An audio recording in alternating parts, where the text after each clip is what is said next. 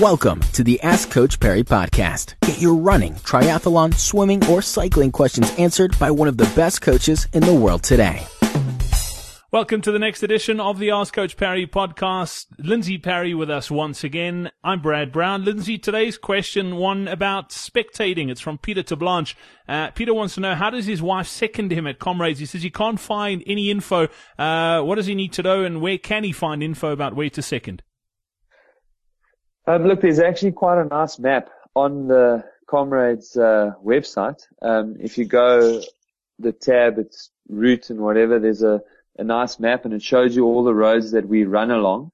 But look, seconding on the day it's a little stressful the further back in the field you go, because there's so many people, it's difficult to get parking, so on and so forth. But the easiest points to get to for spectating are about 35 kilometers just at the foot of both this hill and Hillcrest. You drive along the highway and you take the Assegai turnoff. That's probably, look, it is a difficult spot to find parking, you know, when you're deeper into the field, but it's one of the easier places to get to. After that, I think it's the turnoff to Camperdown, which is about, I think 26 or 27 km from the finish. That's another easy place to watch at. The Lynn Park Bridge, which is 16, also known as 10 Mile Bridge, is 16 kilometers from the finish. That's quite an easy place to get to. And there are a couple of other places, and they normally put a very nice map in the race day brochure.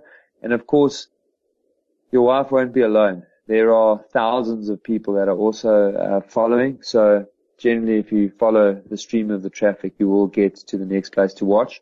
The places that I would avoid going to are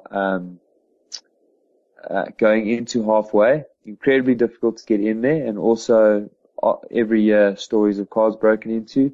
And the other one is in Chunga village. At the top of Chunga, there's always, every year, there's a car stolen, cars broken into. So those are the two places that I'd avoid going to.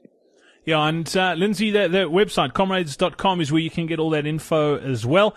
And I think we've done a previous podcast. It might have been one for the down run, though, but I'll look for the show notes. If it is for an up run that we did it, I'll pop them into this one as well. We've actually broken it down and gone through it extensively as well. So, Peter, thank you very much for that question. Lindsay Perry, thank you for your time. We look forward to chatting again soon. For myself, Brad Brown, and Lindsay Perry, until next time, it's cheers. Be sure to subscribe to the Ask Coach Perry podcast on iTunes, follow it on SoundCloud, or listen to it on Stitcher. Follow us on Twitter at Ask Coach Perry.